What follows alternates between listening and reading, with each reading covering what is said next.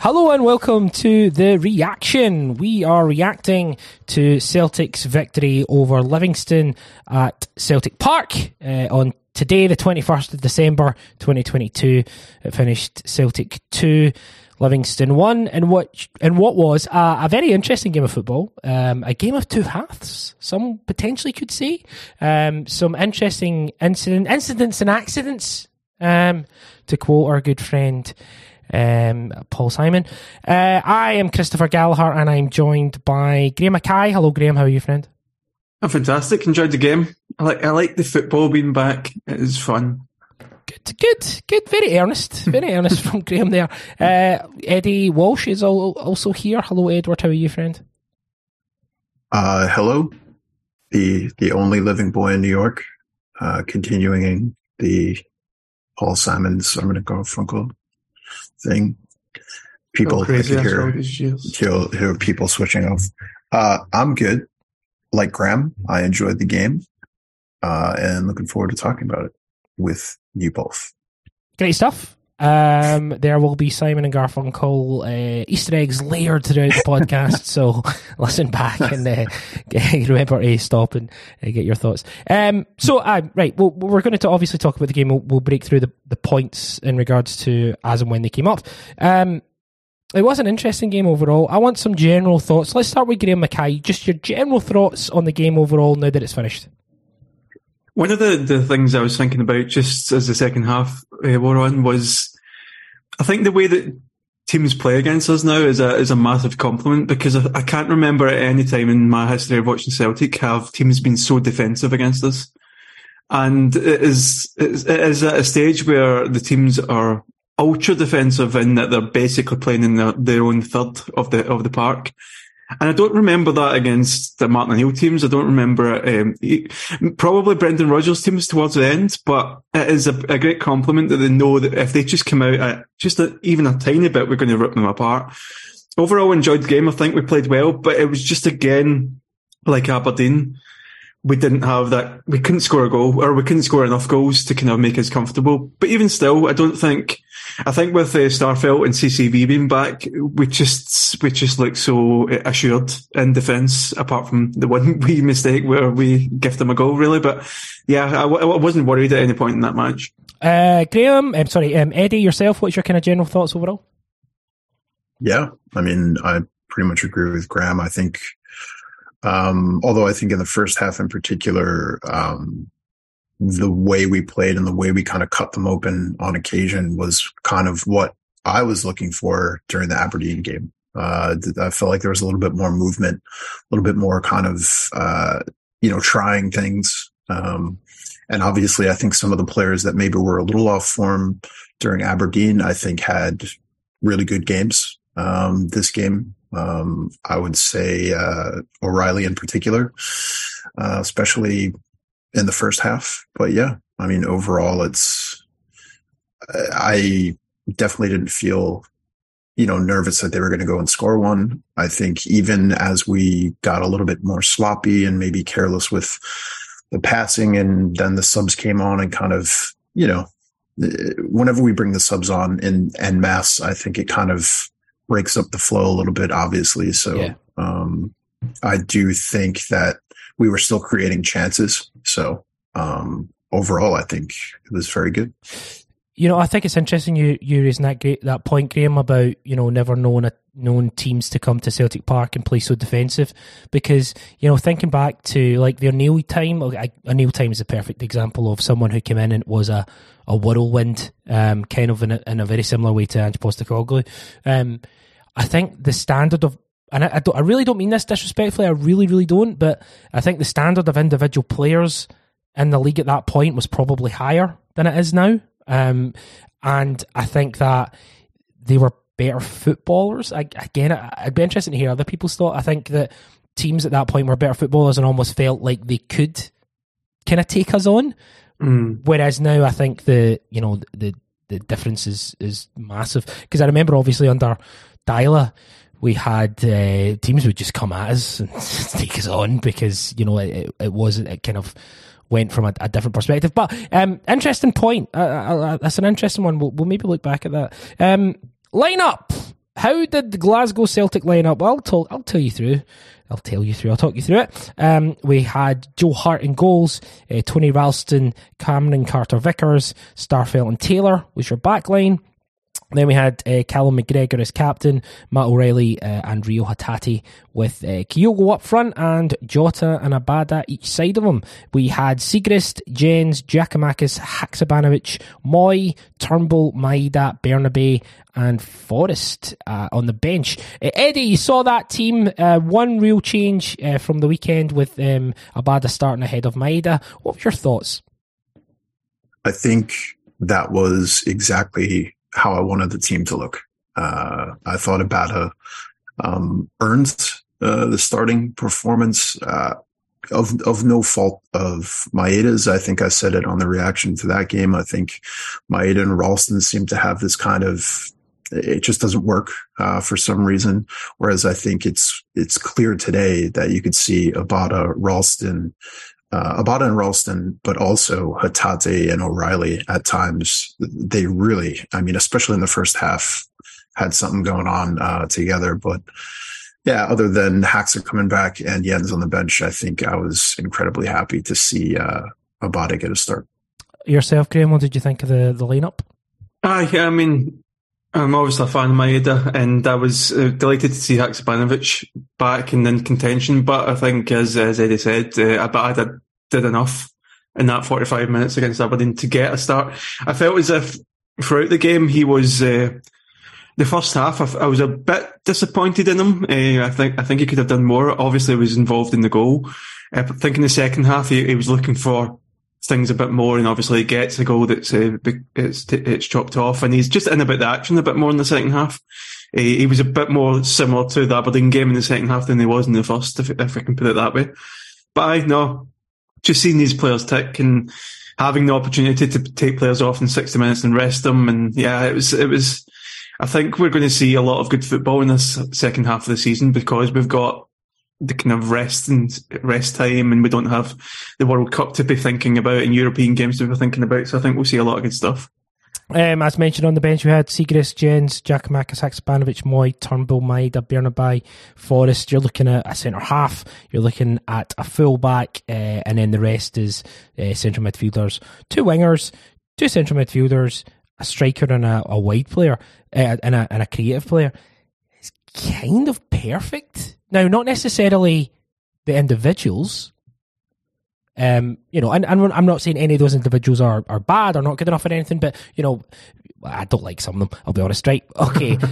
But in terms of a goalkeeper, a centre half, a full back, two wide players, a creative player and a striker. Graham, that just fill in those blanks. Let's get them sorted out. It's good. It's good balance, and I think the drop off that Eddie spoke about earlier didn't really happen when we made our first two subs because it was like bringing in like for like. Bernabe comes in. Taylor, I thought, was a great job at right back. I mean, it was good to see. But Bernabe, I just love the wee guy. I think he's going to be brilliant for us. And Haksabanovic just seems to get better and better every time you see him. Unlucky not to get a goal today and just in about the action. So I think if we can just get kind of cross that chasm to a stage where the third, fourth, fifth sub coming in is more like for like than the kind of Ange player that he's looking for, then I think we're going to be absolutely laughing. Eddie? Or just not make those subs. Yeah. I feel like we had a month off. There's no real reason to take most of those players off. So that's something that kind of sticks in my craw a little bit. I think he's just always thinking about like the next game and like just take them off now, and then we don't need to worry about them getting injured. That's the way I see it. But almost protecting them on a game to game basis. I mean, if we're going to go by that, we could go back the whole Kyogo incident as far as, the guy, you could get injured any time. I mean, Jota can go home, slip on something in his kitchen and break his hand. It's just. I can't believe you just willed that into existence. Yeah.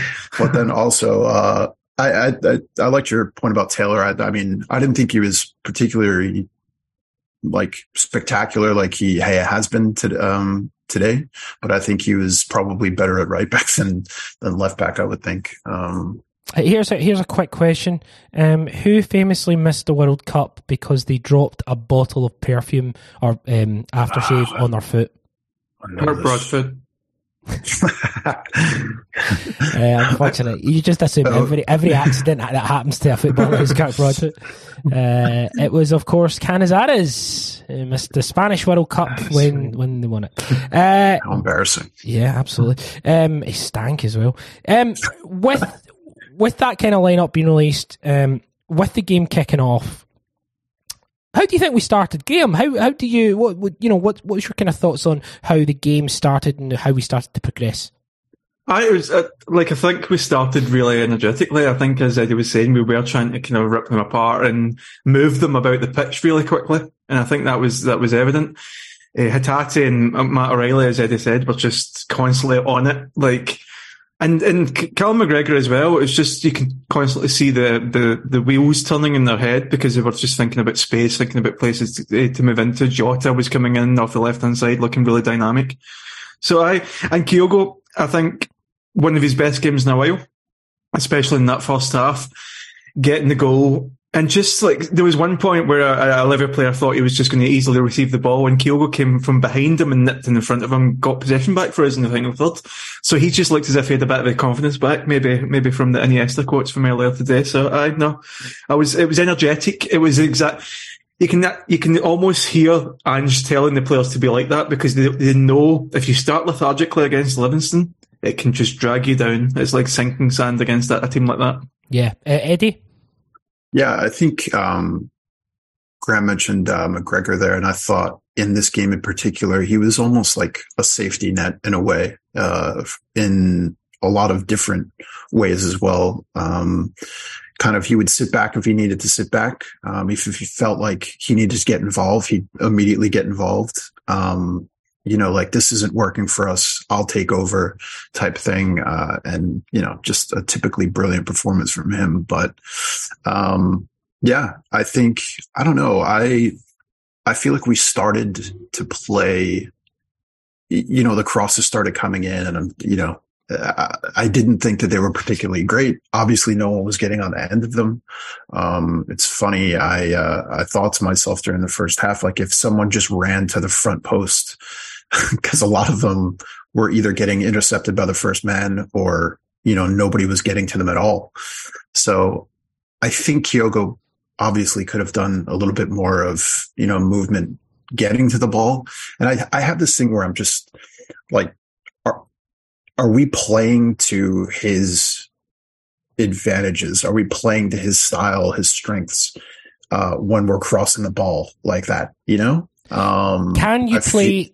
sorry to interrupt, but can you play, I know it's fine. Don't ever say that. How dare you? Oh, kicking off. Can you play to a player like Kyogo Furihashi's strengths against a team like Livingston who literally have 10 men behind the ball? And that is a genuine question. Well, I think in this case we did. I think, especially in the first half, I think we broke them down quite well, considering. I think a lot of things were either, I think there were tons of crosses into the box or cutback passes that would be, immediately cleared by the defense or nobody got on them.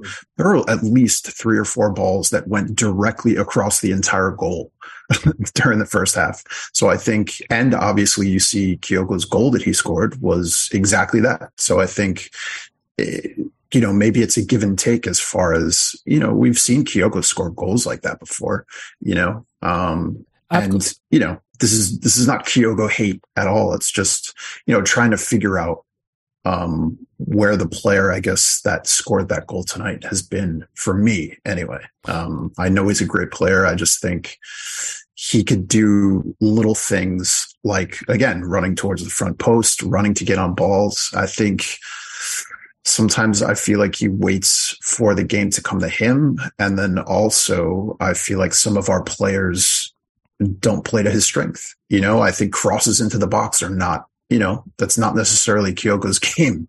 And yet we keep on kind of trying to do that. So I think he could do a little bit more with his movement inside the box to get to those cutbacks and stuff like that. But I think, he did play well today. I just think he could be scoring a ton more if like little tweaks were made. Sorry, Graham. I just think a lot of it with the cutbacks and everything is like, it almost feels like he zigs and the person zags, and the person zigs and he zags a lot of times. So it's unfortunate because he's just picked the wrong choice, not knowing what way the ball was going to come in. And he sometimes doesn't go to the front post thinking, well, vary it up a little bit. And then he does go to the front post and gets a goal. So I think it's hard in this situation when you've got 5 Livingston players across the defence and then you've got the midfield players all in the 18-yard box. And you're having to choose, okay, which position do I run to? Because people will be blocking off channels as well. You can't pick the exact part of the box you want to move into because people might be standing in it or just stopping you getting there. So I think the question you started with is, what was the question you started with? Basically, like, do we play to Kyogo's strengths when he's playing? Yeah. As opposed, because I feel like we clearly play to Gigi's strengths when he's playing. Like there's a clear kind of, he's here. We're going to maybe cross the ball up a little bit more. Maybe sometimes give it to him to kind of hold up and bring everybody in, which is he's absolutely terrible at. But, I feel like we do play to his strengths, but Kyogo, I'm really not sure. And I think that has a lot to do with his dry spell, besides tonight. So I think a lot of that is like there's not many players born into a system where they're going to basically be attack v defence for 90 minutes. There's not many leagues in the world where games like that happen that often. And for someone like Gigi, that then becomes inherently about his strengths because it is about physicality, it is about getting on end of the crosses and stuff like that. Whereas for someone like Kyogo, that's just not, his strengths are never going to be based on playing against a team that are 11 men in their box. It's just never going to happen. He's done it. He's done it. We've seen it. It's not like it doesn't exist. He's actually done it. Yeah, I mean, a lot of Kyogo's stuff does come with those those front post tap-ins and stuff like that. But he also scores goals that are very different from like Giacomakis, in that sometimes it's outside the box. Obviously, the cup final, the Dundee United goal. It's just, I think it's almost like he was able to feast in the first few games when he was here because the opposition players just weren't expecting it, and now the opposition just shut down, and it's just like there's no space in the box unless two things come together perfectly. He picks the exact place to run into, and the person cutting it back picks the exact place to move it into in a box where there's little space in the first place. So what I would say is I'm kind of in the middle of both of you, right? Because I don't think he was that great today. I thought he scored. I think that's his main job. I like Kyogo a lot. I think he absolutely is. He's a pin on to start every game for me. I do think that a fully fresh, fit, firing, confident Kyogo Furuhashi would score more goals today. I still think there's a little bit of maybe a little bit of doubt. And that's okay, and that happens with strikers. I think the points you made, Graham, about his movement and being so blocked off, I think is right. Eddie, your point about maybe not moving as much as he should, I think is right as well. I think that if Kyogo was fit and firing and sharp and was coming off of a 3 or 4 or 5 goal run, I think he would have scored more today. Let's hope this is the start of a run that means he scores more against Rangers. Rangers, Jesus. But the point is, I think everyone kind of falls somewhere in between, in that like everyone's got an opinion on Kyogo, and everyone really, really wants him to succeed. And I think everyone's both ultimately really supportive and really critical in a weird sort of way. And I think, for me personally today, I thought he was fine. I don't think he was bad. I don't think he was, excitingly Kyogo-esque today. But he played well. It's a solid 7, and he scored a goal. Perfect. From a number 9, that's ideal. I just think I think a lot of the criticism, or is just based on current form. And I feel like so many people take it as criticism against Kyogo as a player and thinking he's absolutely crap, which is not the case. I just think, I think he can disappear from games. So it needs to be talked about and kind of debated. So, I mean, and I'm not going to be that guy either, but, Giakoumakis has come on the last couple of games and, he's not done anything. He's had absolutely no impact. He's had absolutely no impact since he's came on. Can't argue that. Him and Moy came on today and played exactly the same position. I don't know what was going on there. They were just standing next to each other. It's ridiculous. But what kind of weird? And by the way, again, I'm a GG fan. I'm huge, but I'm huge. I am huge, but I'm huge into GG as well. And the fact of the matter is, GG comes on last couple of games. Doesn't have that big an influence. Doesn't necessarily do the things he was doing before the break. But people still aren't going to go, fuck Giakoumakis out the door. There's a weird thing happening here, and it's fine here. Jesus, what is going on? I've got the cold, everyone. Sorry. I think we should quickly move on because it was a very good game. I hope. Yeah. Sorry, we got sidetracked. But that's good debate. This is the whole point of the reaction debate, garnering debate, because there'll be people freezing their wee feet off. 15 minutes in, Abada. I've just put here Abada to O'Reilly to O'Hati. Great ball across, just fantastic play. Eddie, you highlighted it. There was some terrific delivery going into the box. Yeah, I think this is probably the most positive I've seen Abada play throughout an entire game. And I think that's why he didn't come off, because he usually comes off in the 60th, 70th minute. I thought he was excellent the whole game. I thought what he had going on with Ralston, I thought Ralston had a very terrific game up until his injury. I think O'Reilly had a better game than he's had lately. And when Hatate kind of came across and, got involved, it was even more deadly. And I think a lot of the chances that we had came from that side, which is kind of different from usual because it's usually the left-hand side, which I don't think were particularly bad in any way. Just maybe it just wasn't coming off. I think they were still getting crosses into the box. I think Jota and Taylor, even, Hatate as well, were getting plenty of runs into the box and cut back passes. So I think we were particularly dangerous in the first half. And I think it was just the way you want to see us kind of go about breaking down teams like this. Like I said, I feel like this is what I wanted against Aberdeen, because I think it's possible. It's not impossible to play against these teams that sit back like that. Of course, it's frustrating and hard, but I think we obviously have the talent to kind of, when it all clicks together, you see what you saw in the first half tonight and even in the second half a bit as well. Can I just highlight that Gal said Ohate instead of Hatate when he was asking this question, as if he was some like Irish-Japanese hybrid. Shohei Hotate. I'm really ill, Graham, so how about you have a little bit, I think it's called empathy. I put here, so we score the second, we're not going to get to the second goal yet, right, but we score the second goal on the 44th minute, and a minute beforehand I put Rare Furry? Oh, what? Flurry forward? What is it? Is it Fury? No. No, that's not one. Basically, I put like the 43rd minute, Livingston, as far as I was aware, were in our kind of final third. The 43rd minute. Graham, to describe it for someone who hasn't seen the game, this was like near domination for at least 45, 46 minutes. I mean, I think at one point a graphic came up when Celtic TV actually got their graphics. I don't know what they do. They just delete graphics, put graphics up. The time wasn't up and the score wasn't up for the first half an hour of the match. This graphic came up basically saying I think they had 12 touches in our final third and we did like 170 or something like that. It's something bizarre.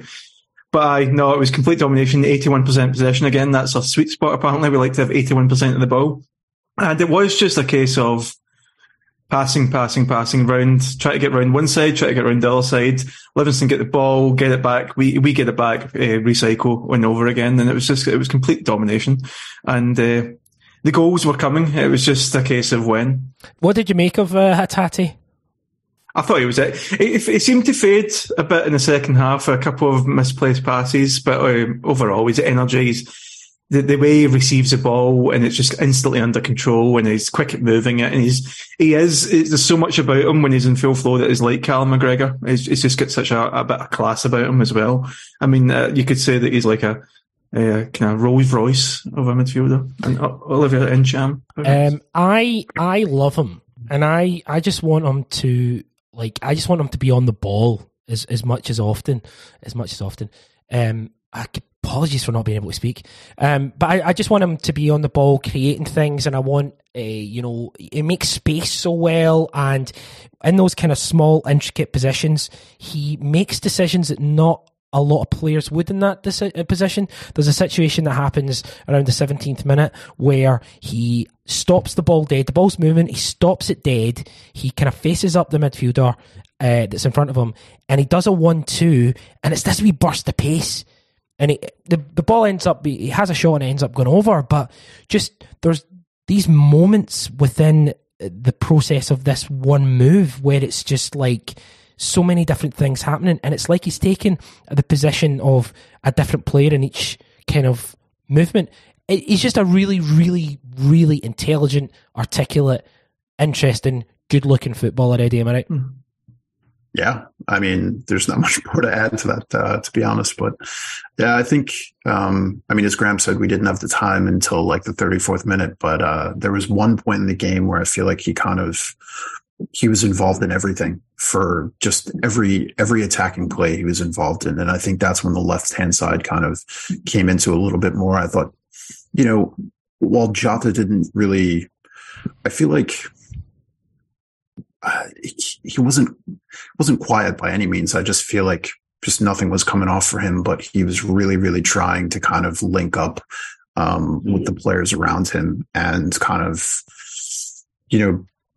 create the movement where players would be able to go directly into the box or kind of overlap him and cut back. So I think there was a lot of going on, and it was all going through Rio. I think you're right in saying, he has that talent to play the ball, to make those passes, but he also has the talent to make that run. Mm-hmm. And I think he showed that a lot today, especially linking up with Jota at times. I think just it's almost like it sneaks up on you, like he's lulling you into this possession based. He'll come out with some ridiculous pass, and then in the next moment he'll make a run on you while you're flat footed and you're just fucked. So he's just unbelievable. There's no more superlatives for him. Graham? Flat-footed and fucked is the name of my autobiography.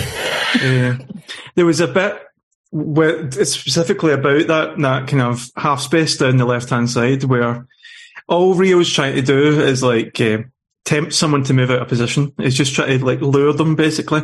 And I don't know if you saw it on Celtic TV where it cut to David Martindale and he was doing the speak hand movement, and he was screaming talk. He was screaming to his right hand side, talk to each other. Basically, they were frantic at that stage because it was just we're cutting them open like a hot knife through butter.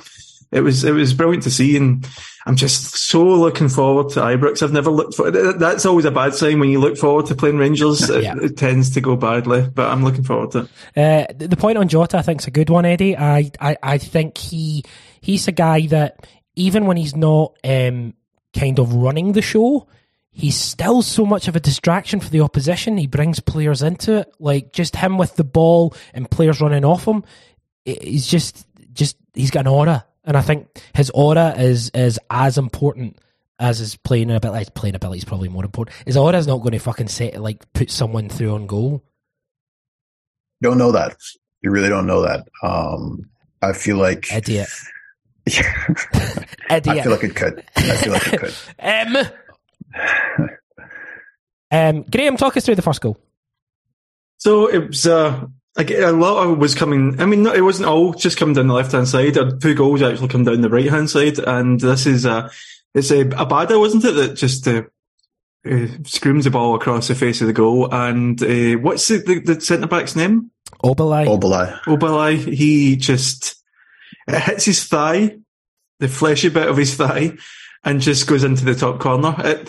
There was something about it, though. It was a header.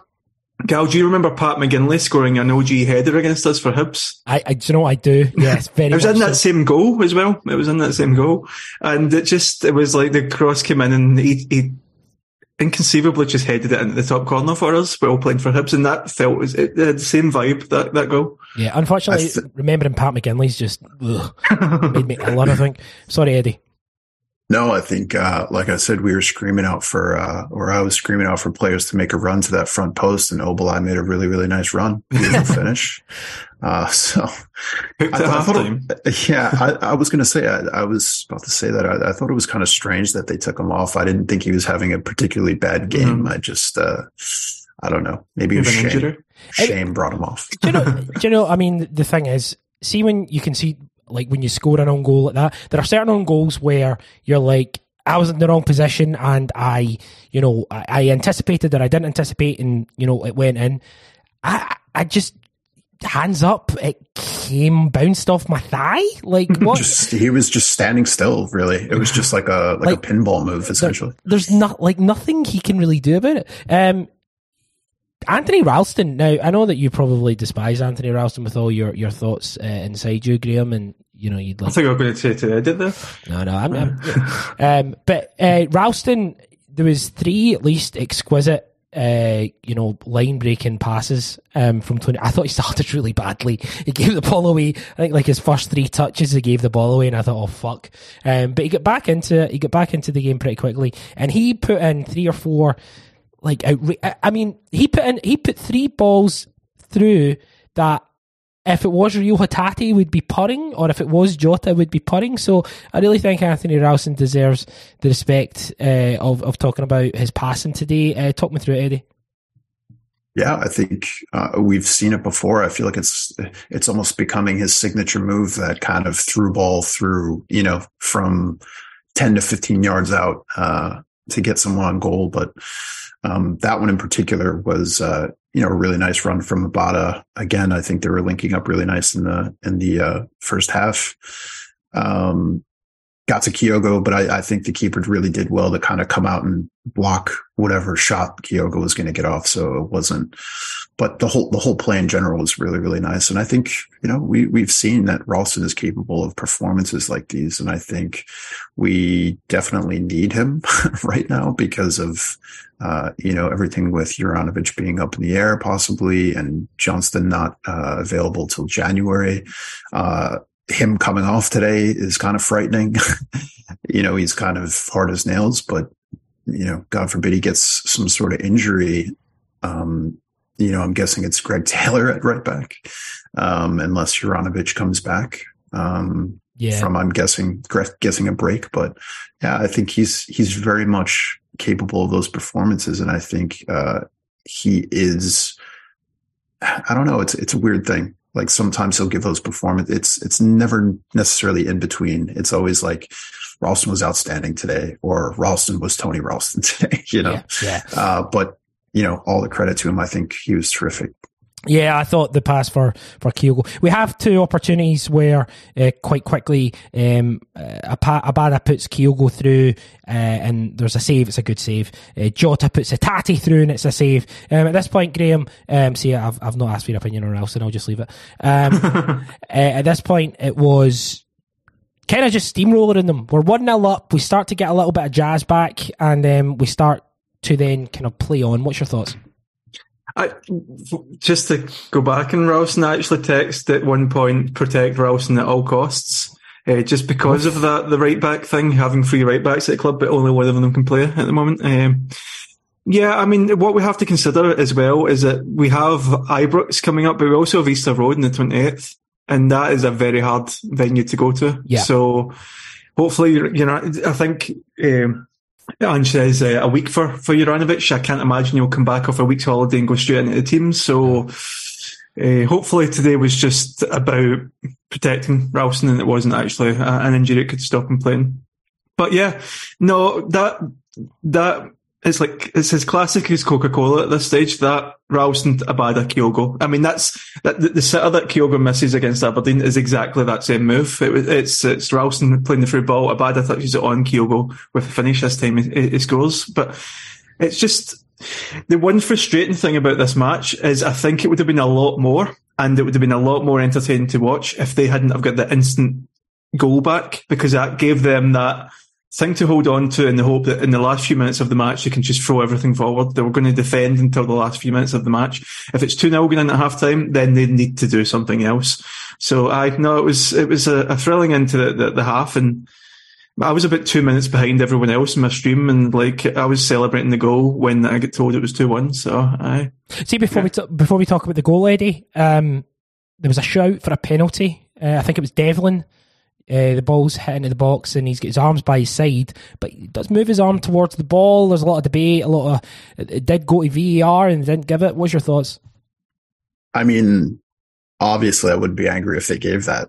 But if it was, I don't know. I didn't think it was a penalty. I thought he had both of his hands kind of in a position like this. I don't know. I didn't think personally it was a penalty, but obviously who the hell knows? And we've seen it given for less and even, more ridiculous reasons. So, I was actually kind of not that surprised that it wasn't given, but I didn't think it was personally. What about yourself, Graham? You thought it was a penalty? I don't think it was a penalty, but I don't think that any of them have been penalties. And it's galling for us now on a week-to-week basis where we've experienced 3 or 4 against us that clearly wouldn't have been penalties in the past, were given against us. And now the similar type incidents are happening, and they're not getting given anymore. It's weird, and I don't want these types of things to be penalties, but I don't want Bernabéus to be a penalty. I don't want Matt O'Reilly in the Bernabeu to be a penalty. It's silly season, and it looks as if the refs are starting to kind of calm down a bit with the VAR and the handball penalties, but having said that, we're going to Ibrox, so I'm not going to say another thing. Yes. There's no context. I feel like somebody said it on one pod. How is a human being looking at a game overall, you can't tell the context, in these situations? I don't know. Yeah. Remember, again, harking back, Villarreal, Gal, and Larsson goes through on Pepe Reina, and Pepe Reina batters it off. So Larsson gets hands like this and batters it off him. And it goes straight into the goal, and the goal gets chopped off. I mean, that's exactly what this was today. It was just, so, I mean, I guess they've always been shitty decisions made when it comes to handball. Fuck Pepe Reina too, by the way. Also, Graham, thanks for reminding me of that, just when I thought I was over it. 44 minutes, Celtic go 2 goals up. It's our man Kyogo, outrageous pass from Tony Ralston, that leads Abada out wide, and he puts the ball in, and Kyogo finishes. Graham, your thoughts on the goal? At this stage, I thought we were homeward bound. It was 2-0 going on. Nice one, Graham. Yeah. 2-0 going on 5 as far as I was concerned. It was, again, as I said, it's classic as Coca-Cola, that move. It works every time, unless Kyogo doesn't finish it. But no, it was brilliant. And I love those wee kind of getting in at the front post and just not even, it feels as if he's not even swinging his leg, just toe poke, and it just rebounds into the back of the net. It's exactly the kind of goal. You want him scoring strikerly goals, because strikerly goals are the type of goals that are going to get his confidence up, I think. Yeah, it was great. Kyogo showed that there's 50 ways to leave your marker. Gets in front of his defender and scores. Eddie, what did you make of the goal? I mean, it was what you expect from him. I feel like he had diamonds on the soles of his shoes when he scored that. It was ridiculous. No, but seriously, it was a really great finish. And I think, again, it's just like Graham said, I expect him to score goals like that. And, hopefully that'll, help him kick on. Because there were plenty of balls just like that going straight through the box the entire game. So, yeah. Yeah. So Celtic are 2-0 up. And then 46 minutes, the sound of silence around the stadium, and somehow, right, we'll stop it now. That's enough. Sure about that? Probably not. But no, so we're 2-0 up. As Graham says, you feel like very confident. 44th minute, and then pretty much straight from kick-off, the ball's kind of launched. There's a header, and then they win the header, and the header kind of bounces the ball down into the box, and Devlin runs off Greg Taylor. Greg Taylor just cannot get the ball off of Devlin as he's bearing down on goal. He makes a tackle. Devlin kind of runs over the tackle and he hits. It's a nice finish. He somehow gets his foot in front of Joe Hart's hand, and it's 2-1. How shocked were you, Graham? I'm pretty shocked because it just was out of nowhere. I mean, I think they did one corner at this stage, and they'd barely been in the final third. And it was just really, really unfortunate because 9 times, I think it was Tosh McKinley said in the studio, 9 times out of 10, Greg Taylor makes that tackle and it just rebounds away and it doesn't just continue to be in the path of Devlin. So I don't think there was much blame to go around in this one. Kieran Devlin was maybe saying that he thought Joe Hart should have been quicker off his line. I'm not sure about that because he probably wasn't expecting anything to be happening. And again, it's you're vulnerable after you've just scored, so that comes into play as well. But I know it was just one of those things that happened. I don't think it was a sloppy goal to lose, but I don't really blame too many people. So, go on. Oh, no, I was going to say, honestly, after the last 2 games, I think Joe Hart was probably absolutely shocked there was a ball coming near him. I think he was just like, what the hell's going on here? This isn't part of the game. I think Taylor's got to do better. I do. I know you guys are like, Taylor's like catnip to every Celtic fan, right? I get that. Okay, that's fine. I really like him as well. I don't know why I'm saying it like that. No, I think Taylor could have done. It's one of those where you've won the game and it's fine, and I think it's probably right that he probably makes that tackle 99 times out of 100 and probably clears it. So we can chalk it up to one of those things, but it did frustrate me when I saw it going because I thought you need to be stronger there, just make the fucking tackle. But yeah, I'm not going to blame Hart either, but it was just a weird goal. It's a weird sequence, and it's a sad way to end the half. But we go into the half 2-1. I've just put here I put a couple of notes at half time, and I just put Montana LOL Montano because he was wild. He was fucking wild. That guy.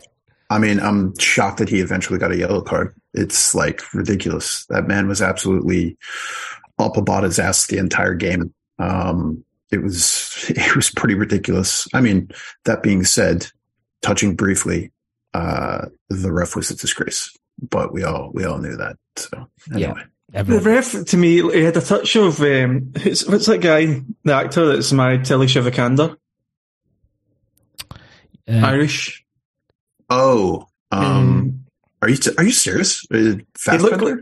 He looked like Fassbender crossed with a goblin. Like it was a bizarre combination. So it's interesting that you. Okay, we'll talk off air. We'll talk off air about that. That's wild. The second half kicks off. It's the Christmas spirit. We're having a lovely time. I'm dead inside. It's half time. 2-1. Celtic are up. Still feeling confident, Graham? Still thinking everything's fine? Does that little goal put a little bit of doubt, or just still confident Celtic get the job done? I think there's always like the 1% in your head where a goal can really come from anywhere, and it's happened to us in this season. I mean, St Johnstone with the equalised at McDermott Park just before we get the late winner. A goal can just happen from anything. So I wasn't completely confident, but I think I've just got a belief in this team now that, like, I was actually lying in the sofa watching it, so it wasn't as if I was tense at any point. So no, I was happy, and I thought we would kick on. Maybe if we could just get one more, I think the levy would break, but no, it wasn't to be. Like a bridge over. We've gone into the Led Zeppelin references now. Eddie, it was half time. Were you confident? I think I think it was the last reaction that I did that Stu kind of mentioned that he wasn't, he doesn't necessarily get too nervous, but I definitely do still, because like Graham said, I know, we've given up those goals before, and I think we still are not consistent enough in the second half to kind of pick up where we left off as far as, complete domination. There's always like a shaky 3 or 4 minutes, which sometimes can go on for longer and then cost us a goal. So it was always in the back of my head. But I think that being said, we slightly sloppy. I think slightly careless with some passing. I didn't ask you about the second half yet. Ask you for your half time. I'm also sick. All right. It's called empathy. Eddie, how do you think the second half started? As I was so rudely interrupted. I thought it was just a little bit sloppy to begin with. Passes not coming off, touches being too heavy. But yeah, I mean, I feel like that's kind of commonplace. So there's a little bit of anxiety there, but we always tend to kind of right the ship. So, and like I said in the beginning, I think the carelessness and the sloppiness kind of continued throughout the half, maybe less so. But I still think we were creating chances, and we're dangerous at the same time, and we're still dominating in the same way.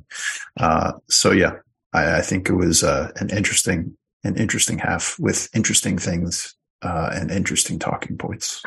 There was Greg Taylor and Starfelt had a kind of wild couple of seconds where they were passing the ball to Livingston in their own half.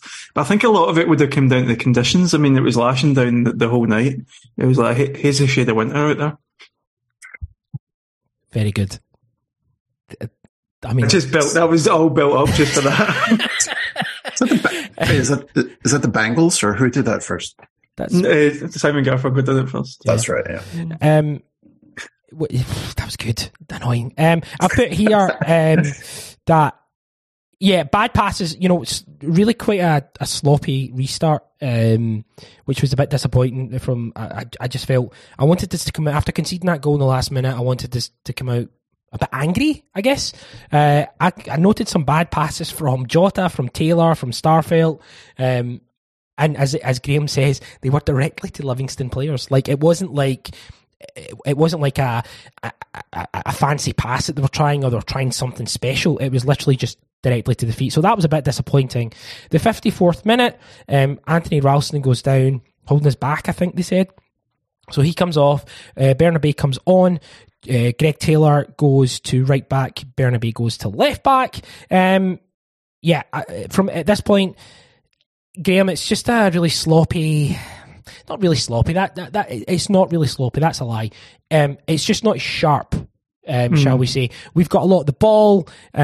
Livingston are quite dull in defence in their kind of final third. So they're not bothering us. They're not challenging us as much in the final third. But it's just a little low energy.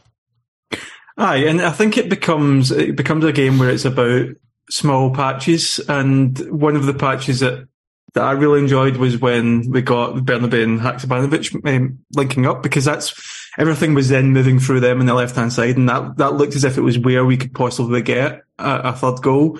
And I think when the game is kind of dying out like that, and it was dying out, it was kind of like a controlled dying out. Like it wasn't as if we were desperate or anything, but when the game is turning that way and you're starting to make these subs and it is affecting the flow of the match, then you just need to look out for these small things, and the link-ups like that was what was entertaining me in the second half, just seeing that kind of blossoming relationship. Yeah. Great point. Eddie, your kind of thoughts? Yeah, I think to piggyback on that, Graham's totally right. As far as when Haksabanovic came on, you know that there was going to be some sort of excitement and kind of continuation of what kind of Jota does in a way, cutting inside and linking up with Bernabei. I think what I really also love about Haksabanovic and even Bernabei, the playing it into the feet of players that kind of have their back to goal or at the top of the box. I feel like we had a really nice kind of couple of sequences where there was some really, really fancy passing to free up Bernabei or free up Haksabanovic. But yeah, I feel like sometimes we just kind of go to the byline and cross it, but, certain players in particular, but I think we were still dangerous. Definitely. I just think it was kind of, like Graham was saying, patches that kind of got a little bit more sloppier, or, I think, again, as I mentioned, as the game went on with the substitutes coming in, that kind of changes dynamic as well. The other subs after Turnbull and Haksabanovic. So, yeah, I mean, I think it's great to have Haksabanovic back, and I can't wait to kind of see where he's going to fit in.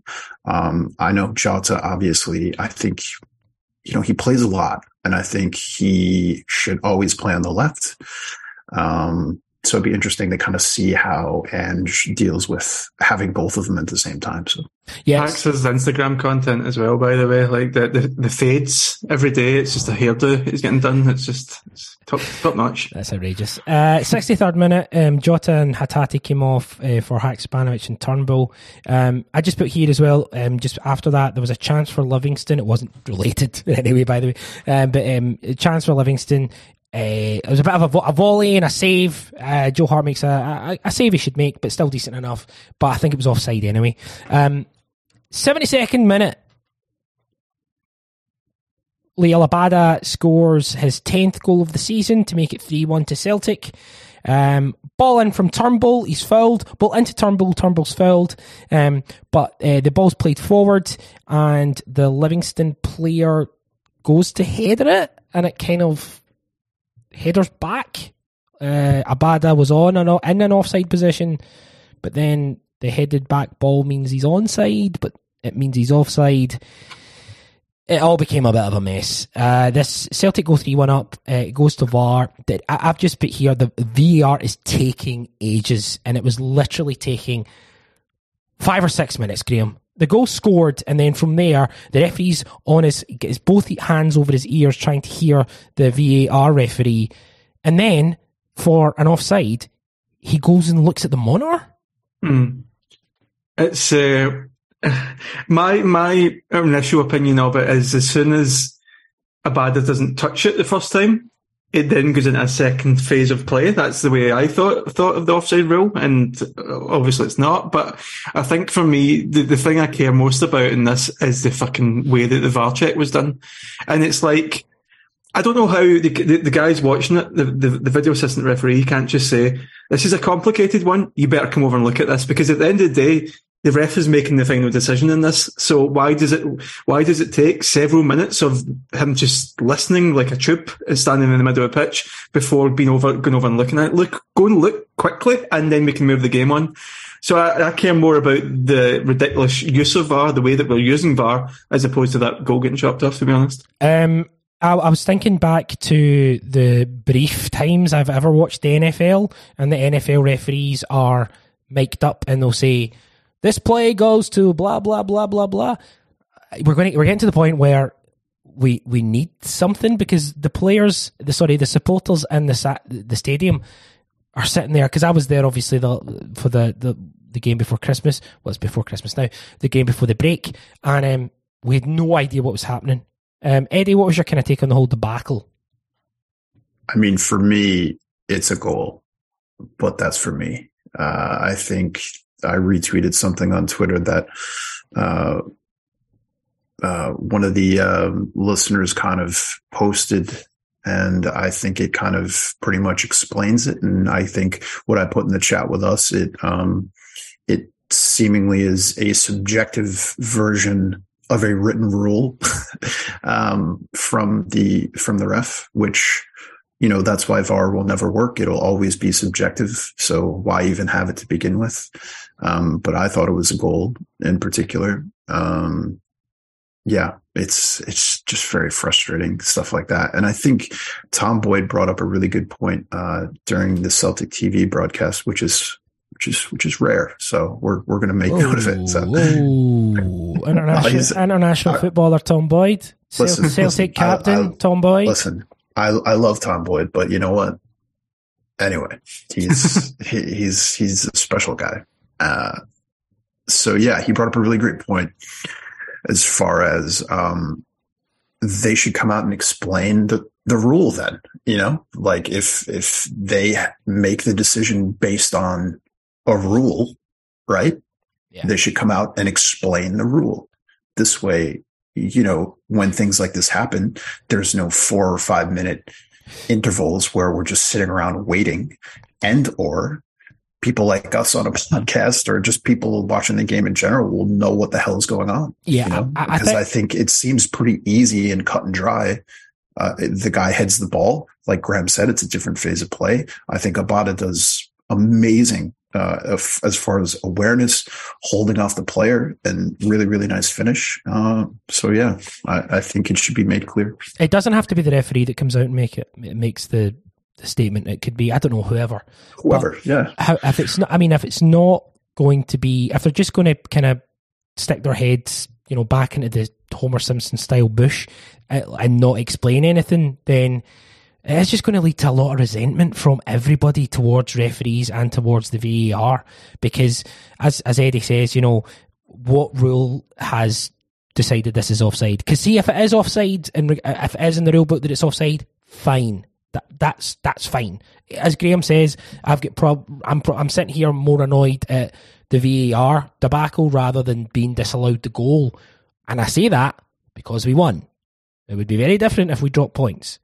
But again, it's something that's kind of going to keep going on. They won't want to say things because it becomes like a precedent. It becomes like a kind of law thing where if they say the reason why this gets chopped off, then we would be looking to make sure there was consistency going forward. And that's the annoying thing about the way that the handball thing has been done, because we're not getting told why the Hearts one wasn't a handball. We're not getting told why Bernabei was a handball, because then they know that we can use it to beat them as a stick to beat them with. Because if they go on record and say this was a handball because of this reason, then it comes back to, we can look at other handballs and just say, well, why wasn't that one? So it's just the fact that the refs are always silent. It just creates I don't think there's conspiracies, but it creates a conspiracy atmosphere in Scottish football. I just think, we all hate talking about this. I hate talking about this, but I think that's just what makes VAR so unnecessary, because ultimately it is a subjective opinion based on a rule. It is someone's kind of idea of what it is based on a rule, because exactly how the rule is written might not be necessarily exactly how the play plays out every single time. But ultimately, I think it's subjective. So why are we having 15-minute breaks with one guy from a tower somewhere calling another guy, and then he looks on a screen? It's like, it's fucking nonsense. Like, just make the call or don't make the call. It's pretty easy. And the thing for me is that it's right in front of the linesman, and the linesman never flagged it. So that to me is that subjectively the linesman that was standing 10, 15 yards away from it subjectively didn't think it was offside.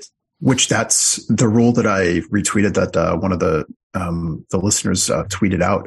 It pretty much says that, if the referee doesn't flag it offside and the play continues, that's it. Like, the goal is done. It's just crazy, man. So that was the 72nd minute. And then we had some substitutions. Kyogo and O'Reilly comes off for Gigi and Moy. Gigi and Moy just genuinely just kept running into each other. They kept hitting each other, getting in each other's way. For the last 10 minutes, it was just, it didn't quite go end to end. It really didn't. But there was enough kind of breakaways from Livingston where I kind of held my breath a little bit. And again, it was, the nature of, I think the disallowed goal kind of got to the supporters a little bit, and kind of, it didn't necessarily get to the players, but it just created an atmosphere, as you said, kind of say, Graham. But how do you think we saw the game out, Graham? There was a couple of sloppy bits towards the end, but it wasn't as if they were getting anywhere near a goal.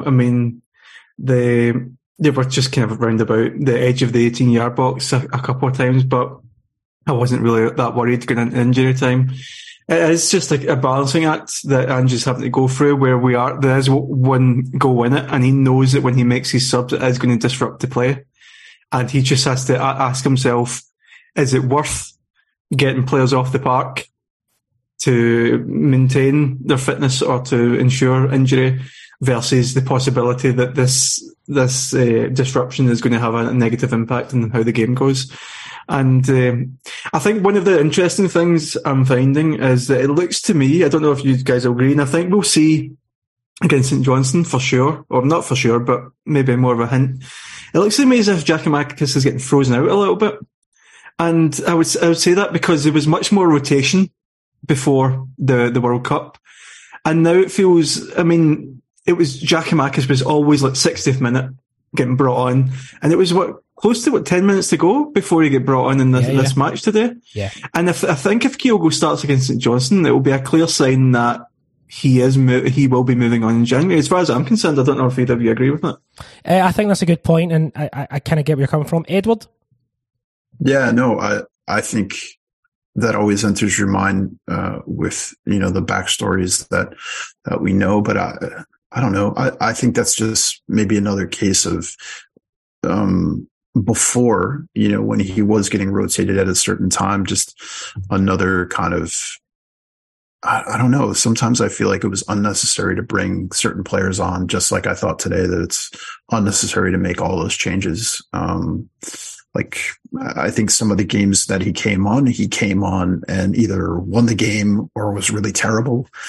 But I think he was put on in those situations to kind of, help us. Whereas in some situations, it just seemed like change for change's sake. So, I guess we'll see. I still think that we definitely need a striker. I think we could go to score more goals. I think we're creating enough chances to score 5 or 6 games. So, not that it's going to be like that every game, but I would like to maybe see a striker brought in. But who knows? Who really knows? I want 2 strikers brought in. The game finished 2-1. There was 7 minutes of injury time. Let me get your man of the match and any takeaways. Give me one takeaway. Let's go with that. Graham, your man of the match and your takeaway from today's game. Man of the match is quite complicated, I think, because many players had phases. But I'm going to go for Kyogo, just because I've got him on the back of the shirt tonight, and I feel as if there was a marked improvement on recent performances from him. I think Taylor put in a good shift, not as good as it has been Hatate as well, but I think no one really did it for the full 90 minutes. So I'll go for Kyogo. My takeaway is that there's a guy in the huddle board that's like near a board member, and he says we're going to have a signing in the next couple of days, and he thinks it's a striker. So Cho incoming, as far as I'm concerned. Let's go. Do you know what I love when people say, as far as I'm concerned? As far as you're concerned, you love it? As far as I'm concerned, I love it. That was an unneeded swipe. Not at you, Graham, just in general. I apologise. Eddie, yourself, your man of the match and your takeaway. I'm ill, Graham, sorry. My man of the match is my guy, Liel Abada. I thought he had an excellent game. I thought he had, again, like I said earlier, I think he played well throughout the game for me. I think that's the reason why he didn't come off. It's just good to see, and I hope that he kind of continues the confident play. I didn't think that there was any point in the game where he kind of shied away from, either driving at runners or creating chances. So yeah, I think that was really good to see. And my takeaway is just continuing the domination. I think a lot of these games, yes, they can be frustrating because, we win 2-1 as opposed to 6-0, or, we win the game with a late minute goal, but ultimately we're dominating these games. So it's really just about keeping that going. And I think once we put together more consistent performances like we have as far as unlocking teams in the first half, it's going to be absolutely frightening. And not to mention, there's literally nobody to challenge us right now. So let's that's been fantastic. Let's wrap up the podcast. Let's wrap up the dangling conversation. Eddie Walsh, it's been. Is that a shot at me? Is that a shot at me? No, it's a Simon and Garfunkel song. Oh. Man, the thread of this podcast is slip sliding away. Yes, yes, very good. Come on, let's. I love it. I love it. I'm delighted to be in my little town here. Eddie, it's been a pleasure. Let's thank you for getting involved, sir. Thank you so much. Graham Mackay, pleasure as always. I think you can tell that two people are sick in this podcast and one person's sick in the head. Thank you. I don't know how to take that, Grant. I don't know how to take that. Try to figure out who's who.